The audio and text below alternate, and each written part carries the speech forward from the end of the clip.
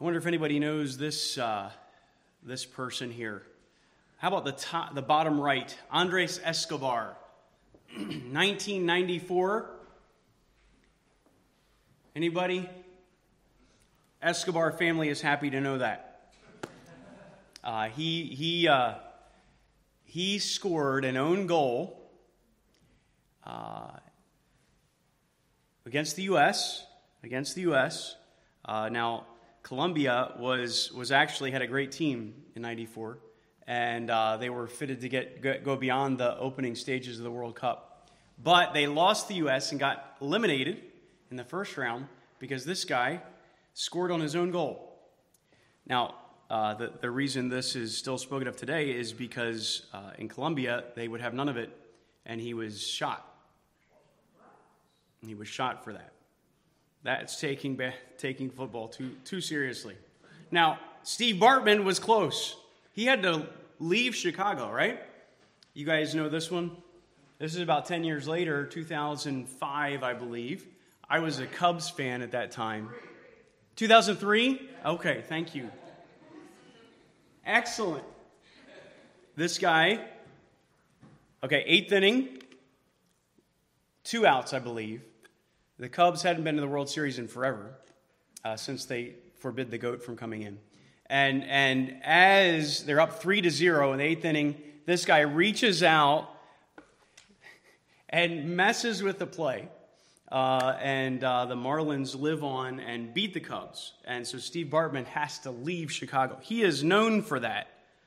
Escobar is known for this, even though no doubt they have so many other loving things about them to be published abroad. We're still talking about this. But honestly, if I would have said Steve Bartman or Andres Escobar, most of us have already forgotten about that.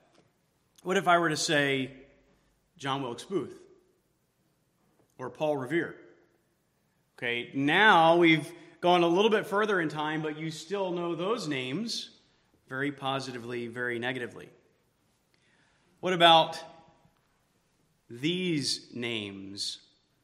Paul, Timothy. Those are names that have lived on to this day in a positive way. In fact, people name their son Paul. People name their son, there we go, Timothy. So my parents named me after Timothy. You read about Paul and Timothy in Philippians. So I hope you have your Bibles open in Philippians there. Philippians 2, we find actually both of these men mentioned. Paul was the church planter. The Lord used him to publish the gospel all over the ancient world. And we're going to actually spend a couple weeks on the Apostle Paul. When we open the letter of Romans here in a few weeks, we're going to get to the first word. And we're going to take a couple weeks on that first word and just understand the book of Acts and get Pentecost, Peter, and Paul in our minds to get us to the book of Romans. But you find Paul and Timothy there in Philippians 1:1. Look at, go down a little bit further, and chapter 2, verse 20, we learn a little bit more about Timothy. He says, verse 19, I hope in the Lord Jesus to send Timothy to you shortly. Well, what about Timothy? So that I may be encouraged when I learn of your condition, for I have no one else of kindred spirit. He will genuinely be concerned about your welfare. Well, that sounds like a friend you'd like to have, right? Here's a guy who's genuinely concerned about the needs of others.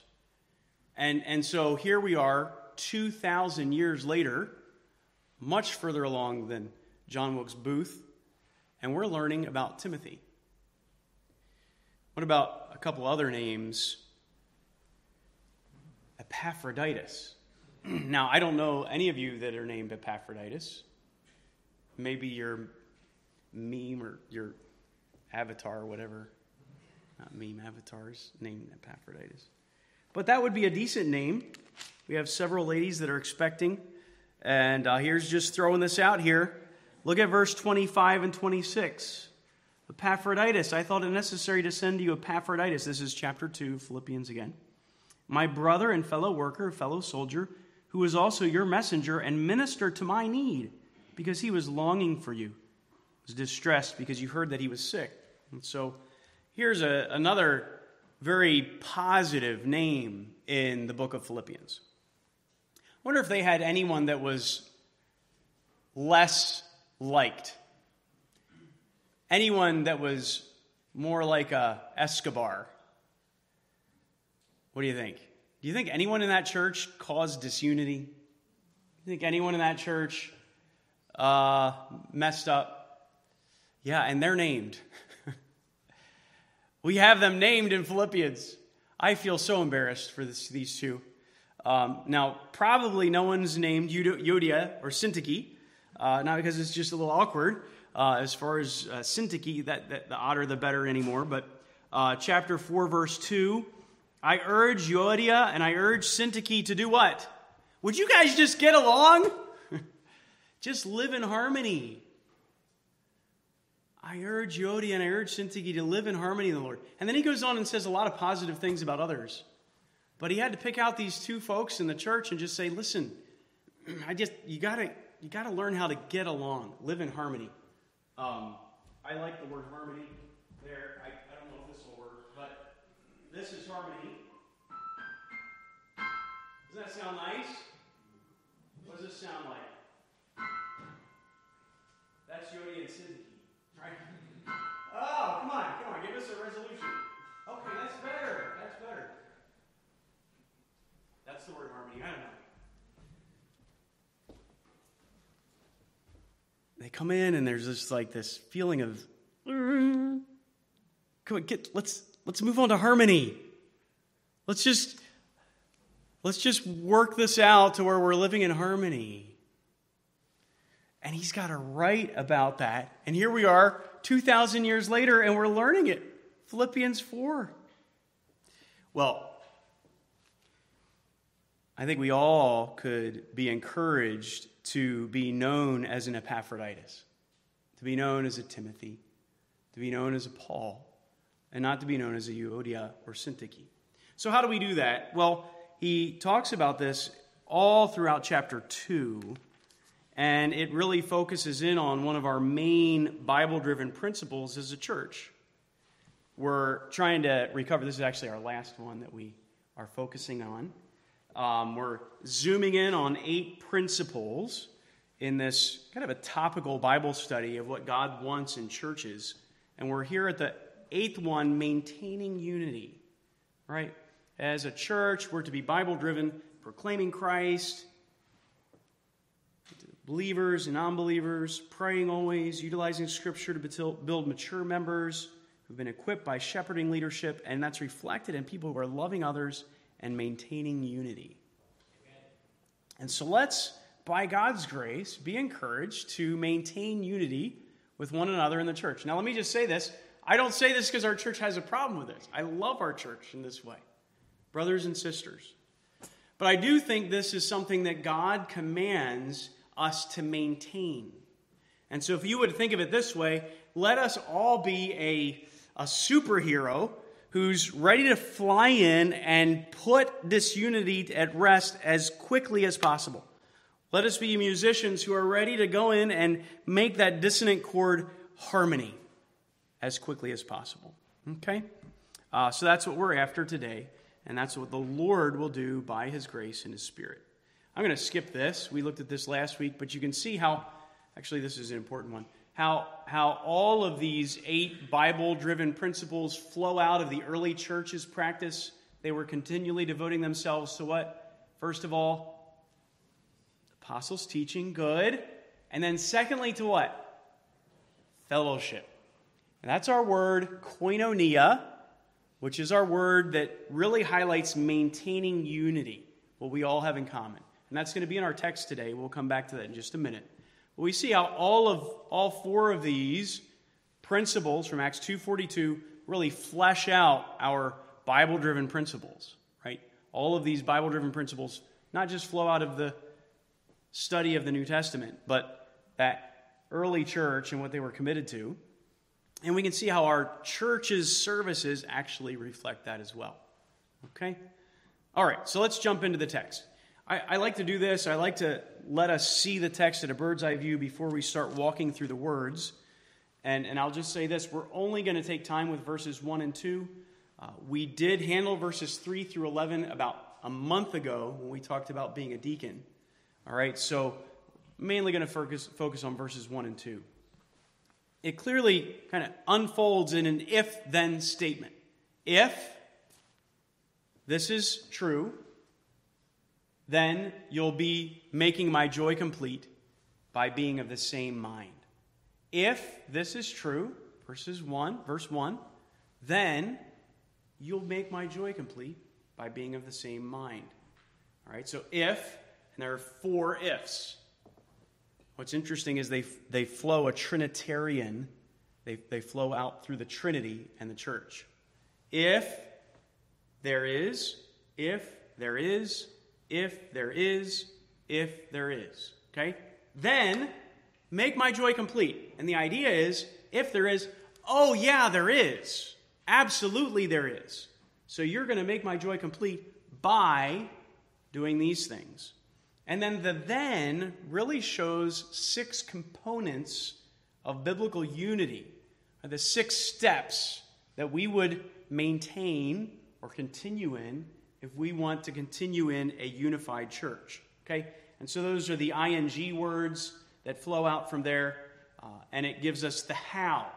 So the if is really why we have unity, and it's assuming that this is what we have, and it's referring to our unity together in Christ. Then make Paul's joy complete by doing these things. Okay, so this is a unity you have in the gospel, verse 1, but you know what? You need to maintain it by carrying out verses 2 through 4. And so those are those 6 there. By being of the same mind, by maintaining the same love, by being united in spirit, by being intent on one purpose. Those are the positives. And then the negatives are by not doing anything from selfish or empty conceit, and by not merely looking out for your own personal interests. All right, so that's how it kind of flows out in front of us in a bird's eye view. If, then, let's start with the if, okay? And let's just let the words and the phrases build us up, change our thinking, make us, by God's grace, maintain unity through His Spirit, okay? So, first of all, the overarching goal, maintaining unity. And I will say this, in your notes, you have all the way to verse 11.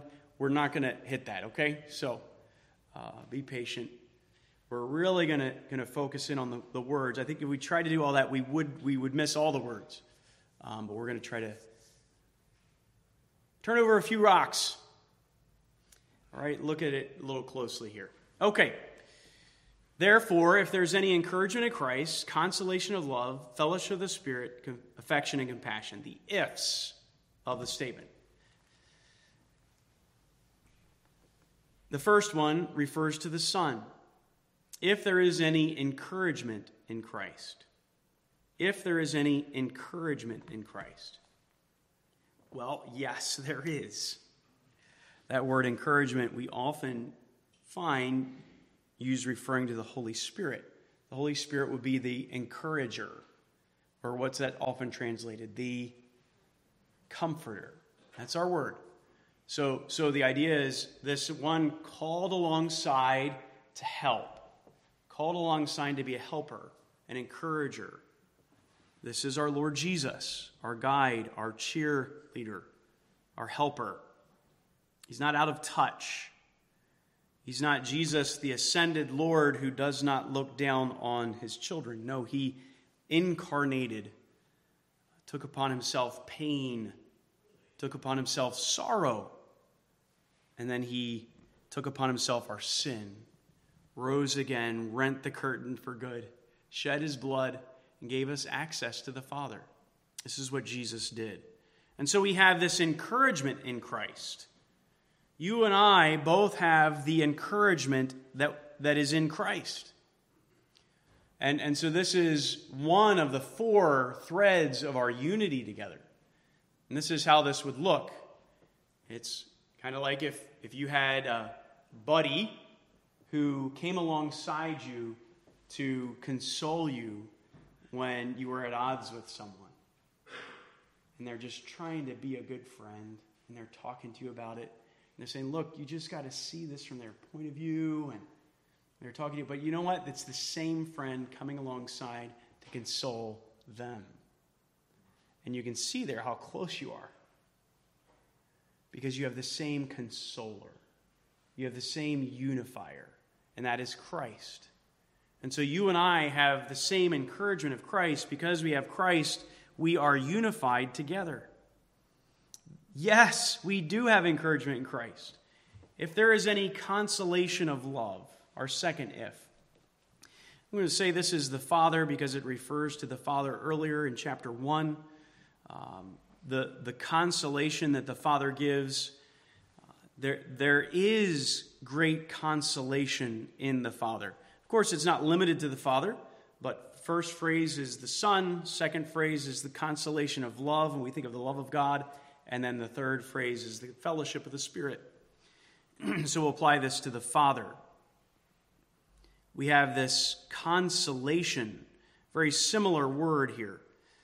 The one who comes and makes peace and consoles the hurt party. This is our loving God, our loving Father. We've never had this in our family, but when brothers and sisters get into a fight, sometimes the father has to console them. Right? This Father comes along and consoles the wounded parties. This is what we have in the church. You have a Father. You have the same Father that's consoling you. If there is any consolation of God loves you, yeah, there's a great consolation in that. We have that together. We have that, you and I both have that the Father loves me. The Father loves you. And because of that, I, by God's grace, want to love my brother or sister. More about that in just a moment. If there is, number 3, any fellowship of the Spirit. If there is any fellowship of the Spirit. And there we have it. If we share the Spirit's koinonia. Why are we unified? Well, we share Christ's encouragement. Why are we unified? Because we share the Father's consolation. Why are we unified? Because we share the Spirit's koinonia, his commonness. This is who we have in common. The Holy Spirit is the one that's living in you, and the Holy Spirit is the one who's living in me. He is uniting the church together. He is the being, God, who lives in us, gifts us, baptizes us, fills us, and energizes us. He's the blood of that body, the church, that's flowing through each one of you and me. Same blood, so we don't fight. Same blood, the Spirit living in us. He energizes all of us. And this is our word koinonia. This is kind of a main idea in this study of maintaining unity. So let's just take a moment with this. I think this is helpful for you, and let me just encourage you to do this. And I think we're going to get to this in January where we talk about how to study your Bible. One way to study your Bible is to go book by book, right? And that's a very helpful way. And we walk through how to do that. Another way to do a Bible study is actually to do a topical study, right? So we finished one on emotions. We look at what the whole Bible says about sadness. The whole Bible says about anxiety. There we're not just looking at one book, because the Bible reveals the book His Word in a book of letters and history and poetry. But what he wants us to do is to think carefully about a theme throughout all of Scripture. Right? So what we do often is these topical Bible studies, and you can do that easily through a strong concordance, but honestly, all over the internet you have opportunity for just typing in Bible reference, a word, right? Bible Hub. My favorite one is no longer available. But anyway, you just type in this word fellowship, koinonia, and you have all these references, 38 of them. And so what I did is I just looked at all 38 of those and just organized them into big ideas. Koinonia is sharing to provide for other believers. Right? And I'll just give you a few of those references here. Take a minute with this. Romans 12:13, Hebrews 13:16, that's sharing to meet the general needs of other believers. Romans 15:26, 2 Corinthians 8:4, sharing to meet the financial needs of other believers. Both of those are used with that word koinonia. Sharing to provide general good things for teachers, Galatians 6:6, Philippians 4:15, another use of the word koinonia. That second big one, believers unified in one spiritual family. Right? Koinonia is sharing together in spiritual blessings. And this is the bulk of them. The koinonia of the Spirit. Right? That's what we're looking at today. The koinonia of Jesus. His body and blood in the Lord's table, 1 Corinthians 10:16. Koinonia of the Father. Koinonia of the gospel. Koinonia of Christ's sufferings. Koinonia of sharing your faith. Koinonia of sharing future glory. Koinonia of sharing the divine nature inside of each one of us, meaning born again, the Holy Spirit lives in each one of us. This is what we have in common. You think of New York City, there's a lot of things that we have in common, and sometimes they can be frustrating, but sometimes they can be beautiful. We share in common these different museums, Forest Park, we all jog in. These sidewalks we walk along, the subway you can share with all different people from all over the world. Billions of people share these things in common for $2.75. Right? So this is the idea. That's the word common. It's the word, the word koine Greek, right? Maybe you've heard that. That was the common person's Greek language in Jesus' day. That's that. What do we have in common? This is what we have in common. We have the same family, Father, Son, and Spirit. Koinonia is helping this family. Thirdly, and this is actually where this text goes, is I think the main focus of Philippians 4:1 and 2. Koinonia is sharing together for a common cause. So you find that in common business, Luke 5:10, or even a common crime, Matthew 23:30. Koinonia is a common goal, working together of the body of the church. And there's 1, 2, 3, 4, 5, 6 references to that. All of us working together for a common goal, the building up of the body of God, Christ Church. Believers going in one direction. Koinonia is sharing together in the truth against evil, against false teacher, against demons. So what you do in a topical study is you look at all of those references, you meditate on that, you think about it, you organize it, and then try to put it in one statement to get that idea. All right, so our word koinonia then, with relation to the church, would be koinonia is all of us joining one team, going one direction. Not just a bunch of fellows on a ship, fellowship. It's often translated fellowship. It's all of us on one team moving the ship in one direction toward the glory of God, the growth of his kingdom, through the furtherance of the gospel. This is what we're committed to, right? Maintaining unity. This is how we maintain unity. We say, this is the direction we're headed. This is the direction we're headed by God's grace. All right, very good. Fellowship of the Spirit. We share the Spirit's koinonia. If that happens, what is, the fourth one. If we share the church's compassion, okay? And so this fourth one here is any fellowship of the Spirit, if any what? If there's any what? Affection and compassion. And so you have the first one's the Son, the second one's the Father, the third one's the Spirit. I do believe that this fourth one's just kind of generally opening it up, but in that case, it's for all of us to adapt. How are we going to maintain unity at Grace Church? It's as we find ourselves full of affection and compassion. The King James translates this. Anyone know the King James translation here? If any what? Bowels, yeah. Any bowels, good. If there's any bowels and compassion. We do have bowels here. Right? We don't use that word often, but it's actually the literal translation. It's talking about your intestines and your kidney and your liver. Right, this is why we use translations.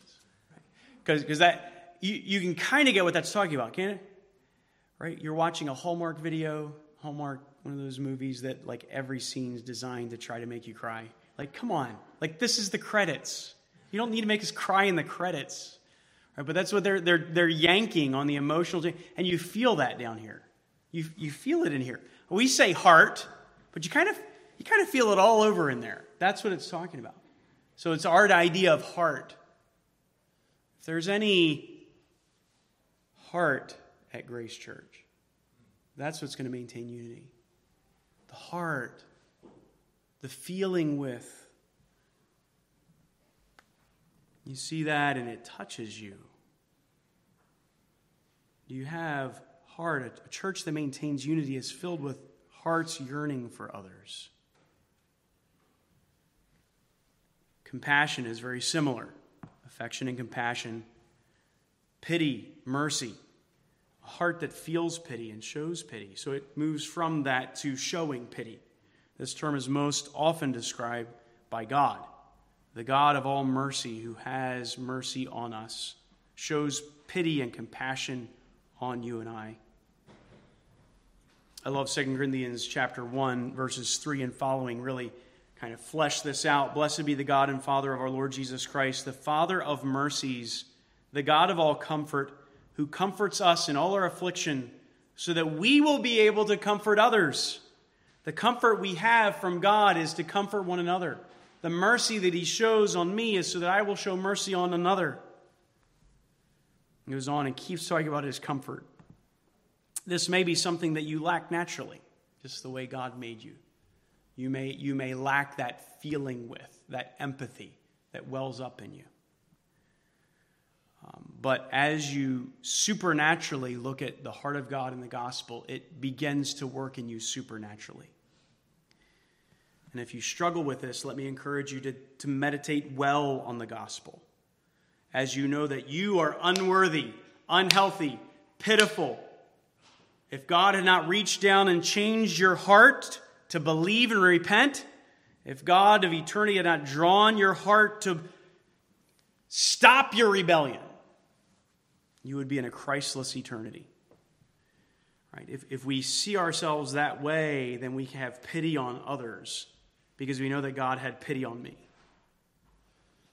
Right? That the God of heaven sought me, reached down and got me, bought me. What mercy, what love, and what grace. And then I can't look down on others. I have empathy and mercy and compassion on others. The church maintains unity is filled with compassion. I have a pastor friend who never feels this. He's opened up to me about it. And so he takes a side job to help him see people in very difficult ways so he can learn how to empathize.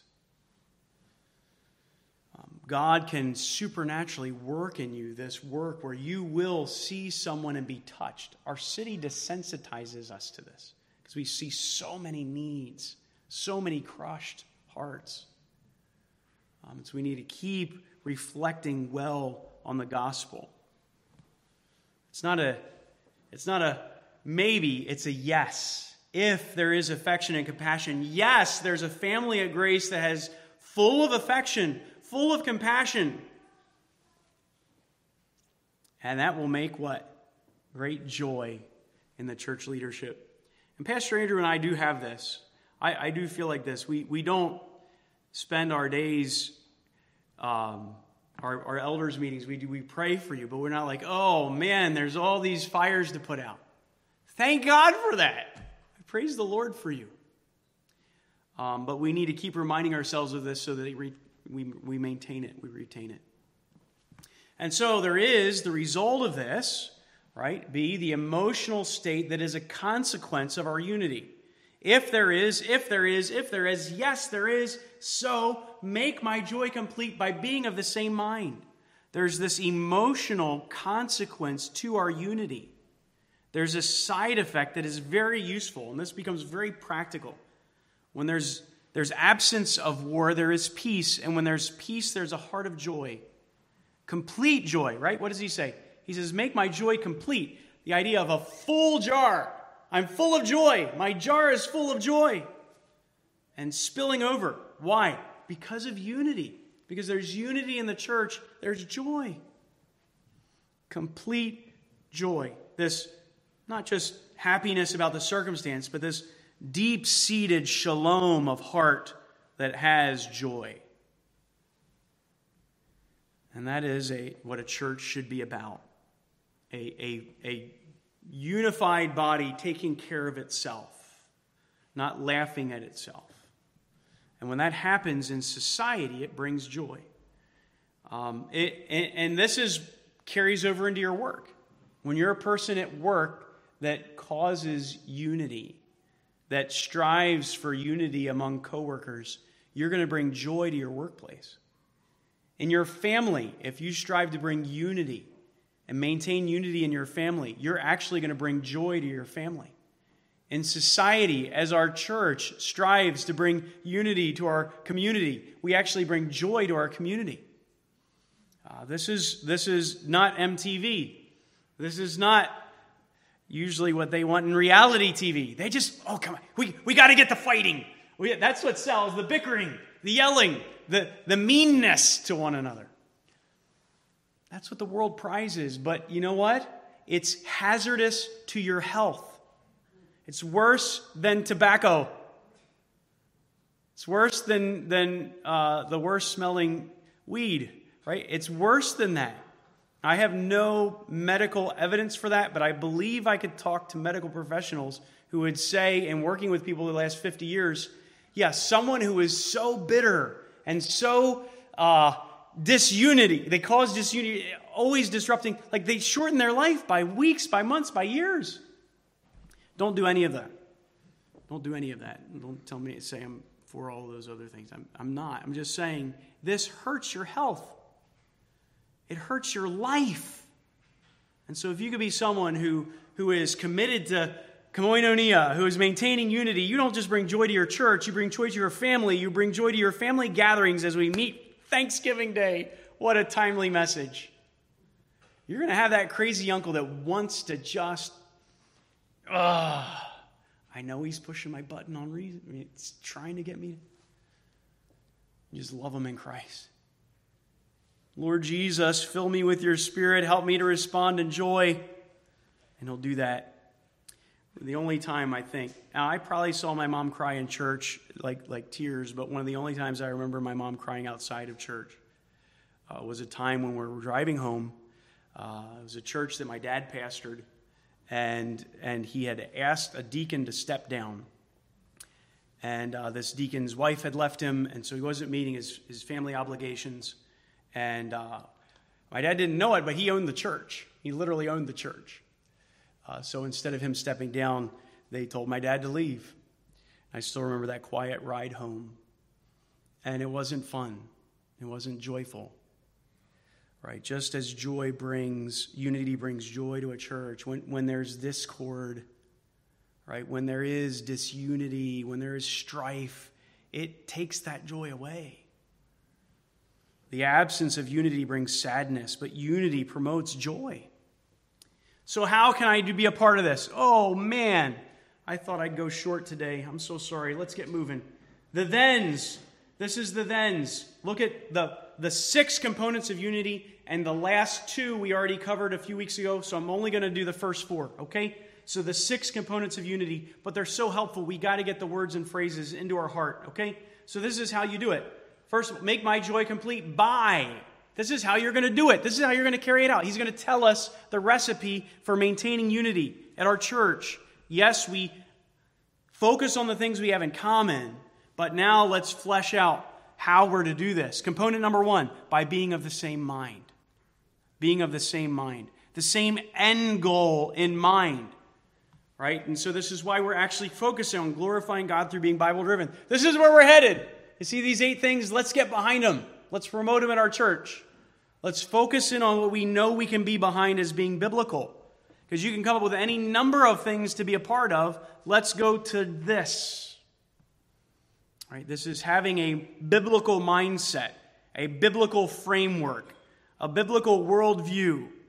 Right? These are all perspectives. Right? These are all illustrations, cognates for the same idea, what the Bible calls renewing your mind. Sanctification, changing to think like God thinks. The big picture of Ephesians 4, we won't take time to go there, but all of us as members growing each one to where we look like Christ. We're washing one another through the Word. That is that thinking the same intention, being of the same mind. It doesn't mean that we're thinking exactly alike on everything. We are so diverse. And so we have unity in our diversity. And there are some minor things where we agree to disagree. This doesn't mean you're going to get along super well with everyone in the church. Like, there's going to be some personalities that are a little more difficult for you. But we are going to be committed to being of the same mind in this big picture goal of promoting Christ, the gospel of his church. Component 2, acting the same action. And this is where we kind of flesh out God's love for us. Make my joy complete by being of the same mind, maintaining the same love. Maintaining the same love. And so this is why we're saying maintaining unity. This love that God has for us, the love that Christ has for us, I'm going to share that with others. Right? This is a false idea of love, is to give to that person like you're giving into a bank. And then eventually you have enough there to draw away from later. That's a false view of love. Right? Love is going to people who've never opened an account with you and giving to them. It's continuing to give, continuing to love, even when they're crucifying you. That's biblical love. That's Jesus' love. That's supernatural love. The other is selfishness. Giving so I can get back later. We got that? And so love unifies a church. As spiritually alive by God's grace, it sees the needs and doesn't criticize. It sees the needs and helps, washes the feet. It's really hard to hurt someone who's washing your feet. Right? That's the idea. That's the idea. It's really hard to be mean to someone, to cause disunity with someone who's washing your feet. And that's where he's going to head with all of these. All right, keep going. Manifesting the same disposition. United in spirit. Spirit here is lowercase, and I agree with that. It's not the idea of the Holy Spirit. He's already talked about that. But the idea would be our spirit or our disposition.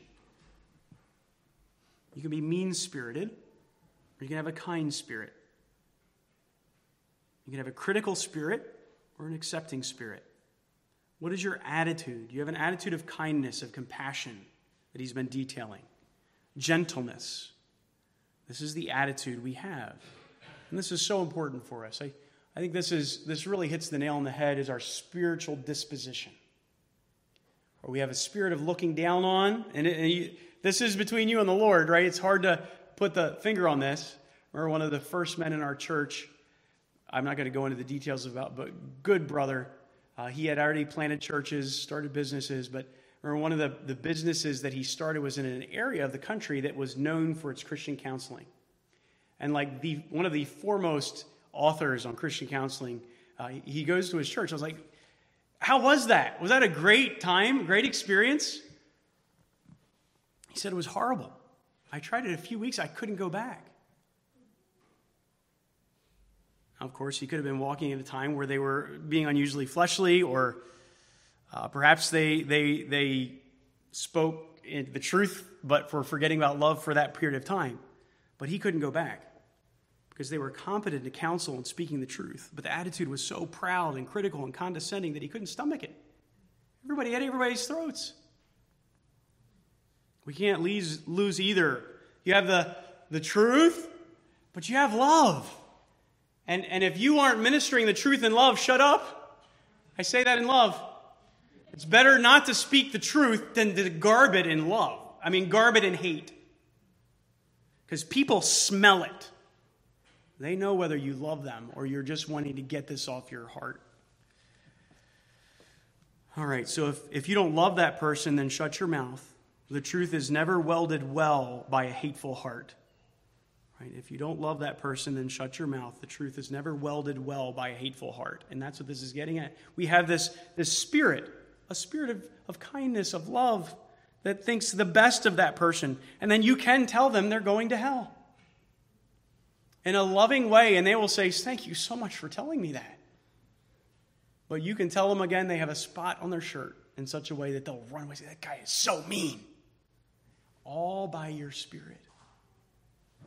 And so that deals with what you say, that deals with how you say it, but that also deals with your motive and whether you love that person or not. Okay, and then we end up here with focused on the same direction. We need to be headed all the same direction. And this actually, what you could do in your Bible, if you wanted to, you could underline these two words, right? These being of the same mind is the same word there, is intent on the same purpose. Okay? At the beginning of verse 2 and the end of verse 2. All right, so that's the same idea. So he's kind of bookcasing this. The same, you're headed the same direction. One was your intent, and now it's where you're headed. It's let's get on here and do it together. Let's get on the train and move this way. We're all focused the same direction. The purposes God's given us, this is where we're going, Grace. It's not just a bunch of us on a ship.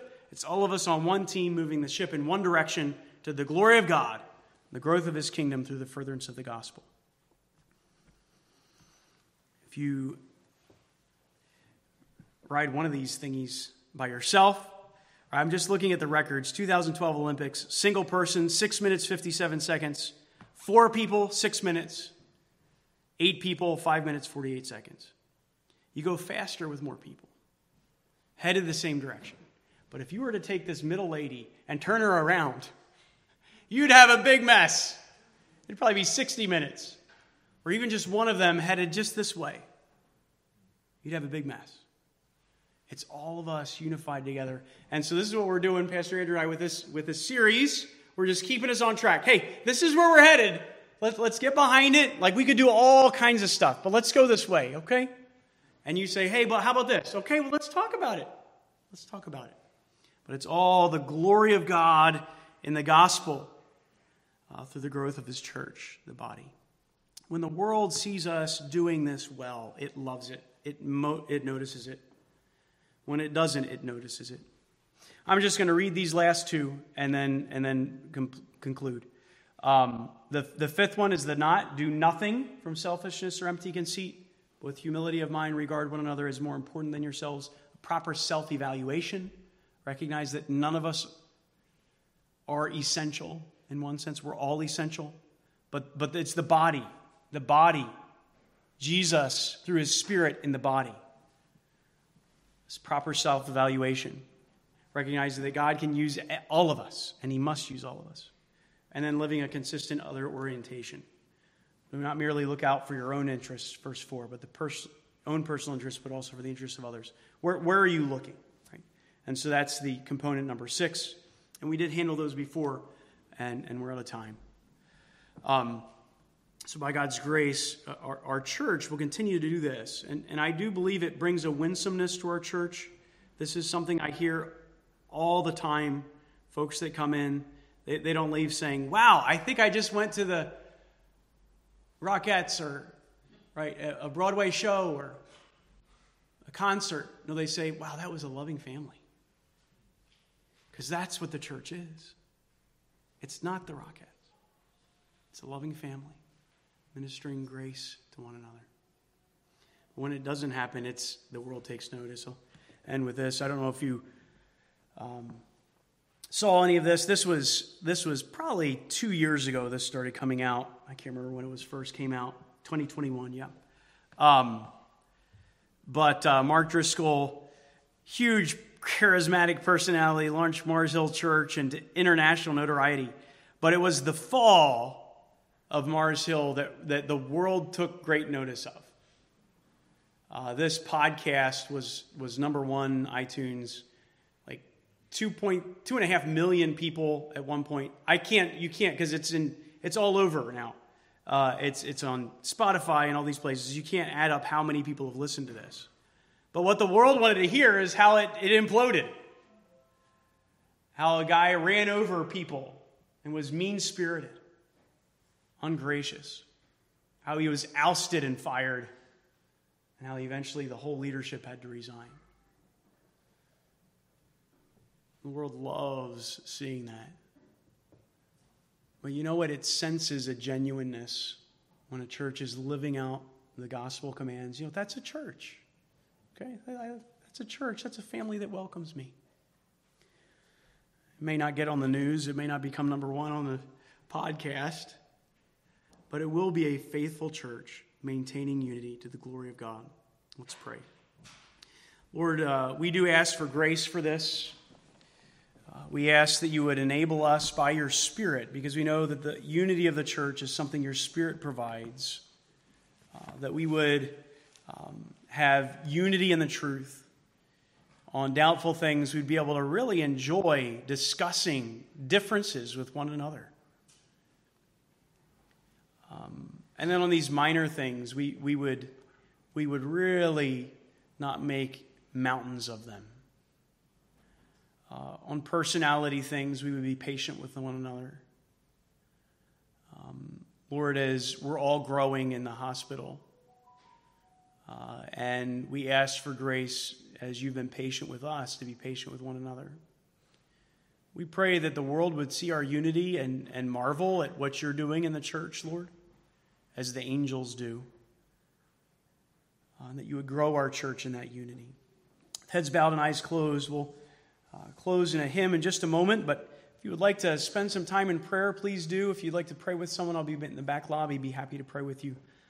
Let's commit ourselves to maintaining this unity that the Spirit provides.